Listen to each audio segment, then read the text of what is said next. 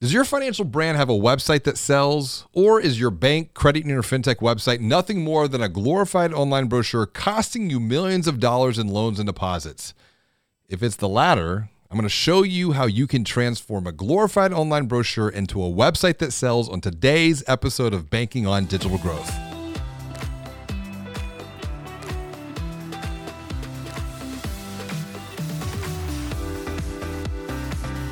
Greetings and hello, my name is James Robert Lay, and I'd like to welcome you to another episode of the Banking on Digital Growth podcast. Today's episode is part of the Practical Perspective series, where I share practical insights you can take away and apply at your financial brand to move forward and make progress along your own digital growth journey. And today, I'm going to show you how you can transform a glorified online brochure into a website that sells. It all starts with two simple things. Number one, mindset, and number two, perspective. That's because the perspective that you have about your website, and just as important, the perspective that other key leaders that your financial brand has about your website, it's going to directly impact your mindset that informs your belief systems about what it means to transform a glorified online brochure into a website that sells. But before we get too far into this conversation, hit the subscribe button if you're watching this podcast on YouTube, or if you're tuned in to listening to this podcast on one of the many podcast players where this podcast streams throughout the world, because when you hit the subscribe button, you instantly become part of an ever-growing community of financial brand leaders committed to learning how to maximize your future growth potential by guiding people in the communities you serve beyond financial stress towards an even bigger, better, and brighter future. I want to tell you a story. It's kind of a tragedy. It's a tragic story about Toys R Us. This is a brand for me that it's very dear to my heart. I remember the feeling that I would get every time my parents would take me to the store where a kid could be a kid. But then back in 2000, Toys R Us, they inked a 10-year contract to be the exclusive vendor of toys on Amazon. Similarly, Target also had an early agreement with Amazon not to be a vendor, but to have Amazon run their e-com operations. I bring up these two examples to highlight the differences between them. This has nothing to do about their website, because it took Toys R Us 10 years. It took them 10 years to revamp the website that they originally established in 2006. At the time of the revamp in 2016, Toys R Us pledged to invest $100 million into their e-com efforts over the next 3 years. But as we know how the story goes, by that point, it was little, too late. We know what happened to Toys R Us. They didn't make it. They filed for bankruptcy in 2017, forcing the closing of all of their physical stores. And a lot of our hearts, they were broken. What happened? They were stuck in the present moment, making decisions that were informed by their past. In late 2019, Toys R Us, they did make an attempt to come back with a smaller physical footprint. These pop-up 6,500 square foot retail locations. Now, for comparison, Toys R Us stores were originally around 40,000 square feet. But these smaller pop-up stores were all about the quote-unquote immersive experience to support an entirely revamped digital retail experience that they were once again outsourcing, but this time to Target. So the question is was history repeating itself? And did Toys R Us not learn anything from the past? Jason Goldberg, he was a chief commerce strategy officer of Publicis.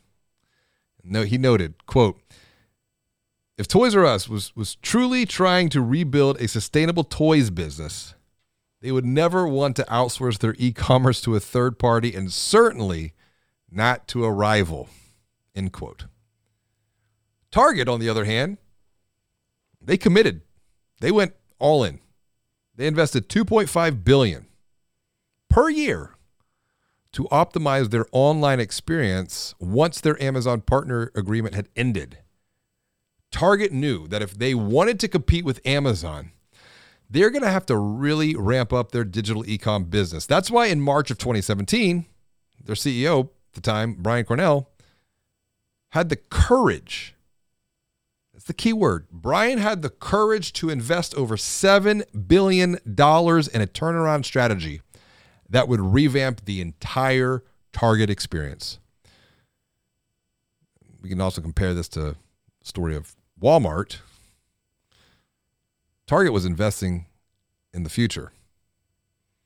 And Brian noted, quote, "We're investing in our business with a long-term view of years and decades. Years and decades, not months and quarters." On the flip side, Walmart had dabbled in this digital strategy, but they weren't all in. So both Target, Toys R Us, yeah, they had an early relationship with Amazon, but it was only Target who really saw the opportunity in digital as a primary driver for growth going forward. And you can see this in the attention that they paid to their website, to their digital shopping experience through continued optimization. Even more, instead of going head-to-head directly with Amazon, with Walmart, Target took a different approach. They chose to combine the best of both worlds, the digital world and the physical world, together with something they called their ship-to-store strategy. And it was this that enabled Target to turn physical stores into essentially mini warehouses where digital consumers could order a product online, pick it up on the store in the same day, on the way home, and then when they were in the store, what would happen? They end up doing even more shopping. And that strategy really drove additional revenue from Target month over month, year over year. And I would say my wife participated in some of that revenue from this ship-to-store strategy. In fact, Target's physical stores are fulfilling more than half of their digital volume through this ship-to-store offering. Their CEO, Brian, he noted that additional benefits from the program came, quote, "When delivered by stores as opposed to a distribution center, the cost of an order falls by 40% on average. When customers come to the store to pick up orders on top of that, 90% of the e-commerce related costs go away." This tragic tale of Toys R Us compared to the transformative tale of Target, it has many underlying lessons for financial brands, for banks, for credit unions, even for fintechs. The challenge is that most banks and credit unions operate more like Toys R Us than Target when it comes to investing in their websites, and I'd say even more deeply their digital shopping experiences. It takes them forever to iterate through different versions. And this is a problem because if you wait 10 years, this is a little hyperbole, but it was the fact for Toys R Us. If you wait 10 years like Toys R Us to upgrade your website, by then everything has changed. Consumer behavior has changed, competition has changed, strategies have changed, user experience has changed, best practices have changed. And you might not wait 10 years to update your website at your bank or at your credit union, but you're probably waiting like 4, 5, maybe even 6 years to upgrade your website. From our digital secret shopping studies, we found that the primary focus on lead and generation and emotional experience for financial brand websites are nothing more than glorified online brochures. You know, if a website has in fact been updated in the past year, it might look a little bit better from a design perspective. It might function a bit better than it did before. It might be mobile responsive. Hopefully it's ADA compliant by now, which is requirement and standard by law. But from a strategic function, from a lead gen, from an emotional experience, the website is really no better than it was before. So what can you do? What can you do to transform a glorified online brochure into a website that sells? How can you develop a mindset and a perspective to make this transformation a reality? To me, the biggest problem when it comes to financial brand websites is they typically self-diagnose. They are like, oh, we're going to build a new website. And so they self-diagnose. They create a list of features that they, the financial brand, the bank, the credit union, that they want to have on their website. I even think of a couple of fintechs that I've worked with. They think about everything that they want to have on their website. And many times, a financial brand's website, quote unquote, wish list is driven by the leadership team or the business line leaders with thinking that it is informed by the past and being applied in the present moment. It's not future focused.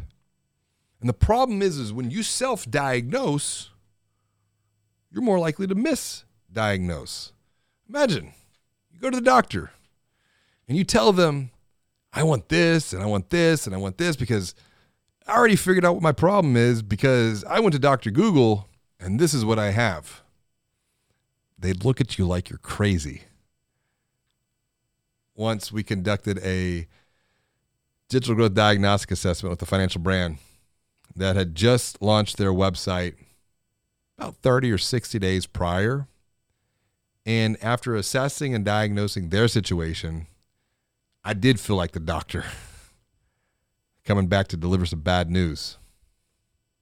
I told him, you just invested 6 figures into your new website. And the bad news is this. All you got out of it was a glorified online brochure. It's mobile responsive. It's ADA compliant. But it's not built to generate leads. It's not built to maximize conversions. It was not a pleasant conversation. And that's because their website, when we were going through and doing some interviews and surveys, their website was built following a list of requirements and needs that was set by the leadership team and by the business lines, not by people in the communities that they serve, not by potential account holders that would look at them as a source of consideration when applying for a loan or for a deposit account. This is what happens when you make the mistake of self-diagnosing. It leads to misinformed decisions based upon what you need, based upon what you think you need as a financial brand, when the opportunity is found through viewing your website through the lens of people, through the lens of consumer, prospective account holders, and their buying journey. Another big part of the problem here has to do with just plain old dollars and cents, funding, particularly the lack of it when it comes to bank and credit union websites. Consider for a moment that to build a physical branch location, financial brands will spend anywhere between ballpark $2.5 to $5 million. And then on top of that, it takes them between $500,000 to, we'll just say $750,000 a year to operate that branch. Now, according to industry study by Peak Performance, as reported by the financial brand, I'm going to quote this report here, quote, just slightly more than half, 52% to be exact, of all branches in the banking industry are achieving acceptable levels of profitability. Over one quarter, 28% to be exact, are below break even, and most of the remainder are at least contributing to overhead, even if they're not achieving acceptable ROI. That might be tolerable if unprofitable branches were growing at a sufficient rate to become profitable down the road, but they aren't. Half of the branches that are unprofitable today will never cross the break-even threshold. They will forever be a drain on resources, end quote. Meanwhile, the average amount of financial brands from our studies are investing to build a new website right at around $32,714. There's no correlation here between the investment being made on a website and asset size. In fact, many larger asset institutions are also underfunding their website investments because their websites are still being viewed internally as just an information source, a glorified online brochure, a place where people go to log into online banking. And then there's questions of, do people even go to the website anymore? Or do they go to log into our mobile app? Do we even need a website anymore? Perspective, mindset. In our study, only about 13% of financial brands invested more than $80,000 to build a new website. Think about this. $80,000 is a drop in the bucket when compared to what financial brands spend to build a physical branch location. The question is, how long will it take for that branch, that physical branch, to become profitable? And will it even break even? When you have the proper mindset, when you have the proper perspective to build a website that sells, the result is you're going to get the budget needed to build a website that sells. Once again, I want to come back to the tragic and the transformative tells I started off with this conversation. Target committed $7 billion to optimize their entire digital shopping experience, where, for comparison's sake, Toys R Us just put up $100 million into its e-com efforts. Now, I'm not saying you have to go out and invest $7 billion, but think about the perspective. Think about the mindset that you have today, that others in your organization has today around your website. Is it a glorified online brochure, or is it a website that sells? Learn from the failures of others that have gone before you. Who are you going to be like in the months and years to come? What story will you tell looking backwards? Is it going to be more like Toys R Us? Or is it going to be more like Target? The opportunity here is to put the digital consumer journey, put people at the center of all of our thinking, of all of our doing. We must remember that 87% of people start their buying journey for a financial product where? Online. And with the in-person, in-branch experience, it's still, when we look at industry studies, it still has the highest pull-through rate. It still has the highest conversion rate, specifically for digital leads. Lead generation must be the number one goal of your website in the first place, regardless whether that lead converts online, over the phone, or in a branch. This is why digital growth is not just about marketing alone. It's about marketing and sales working together, supported by IT or digital teams. Digital growth is far more than just online banking or mobile banking. Digital growth is about e-com. It's about digital shopping, digital experiences. So as we start to wrap up, one simple step that you can take to move forward to make progress along your own digital growth journey is to evaluate two things at your financial brand: the mindset and the perspective that you have about your website as it stands today. But just as important, if not more important, the mindset and perspective others at your organization, in business lines, on leadership teams, the mindset and perspective that they have about your website as it stands today. Do they see it as an information center, a glorified online brochure, just something to access online banking? Do they have an opinion? Do they even care? Or do they see the potential to build a digital growth engine, to build a website that sells, that can generate millions, tens of millions, even hundreds of millions of loans and deposits in the months and years to come? I think the answers you find might surprise you. If you found this podcast helpful, pass it along. Share it with someone you know who'd find value in the insights that I shared today so that we can all learn, we can all grow, we can all get even better together. Until next time, and as always, be well, do good, and be the light.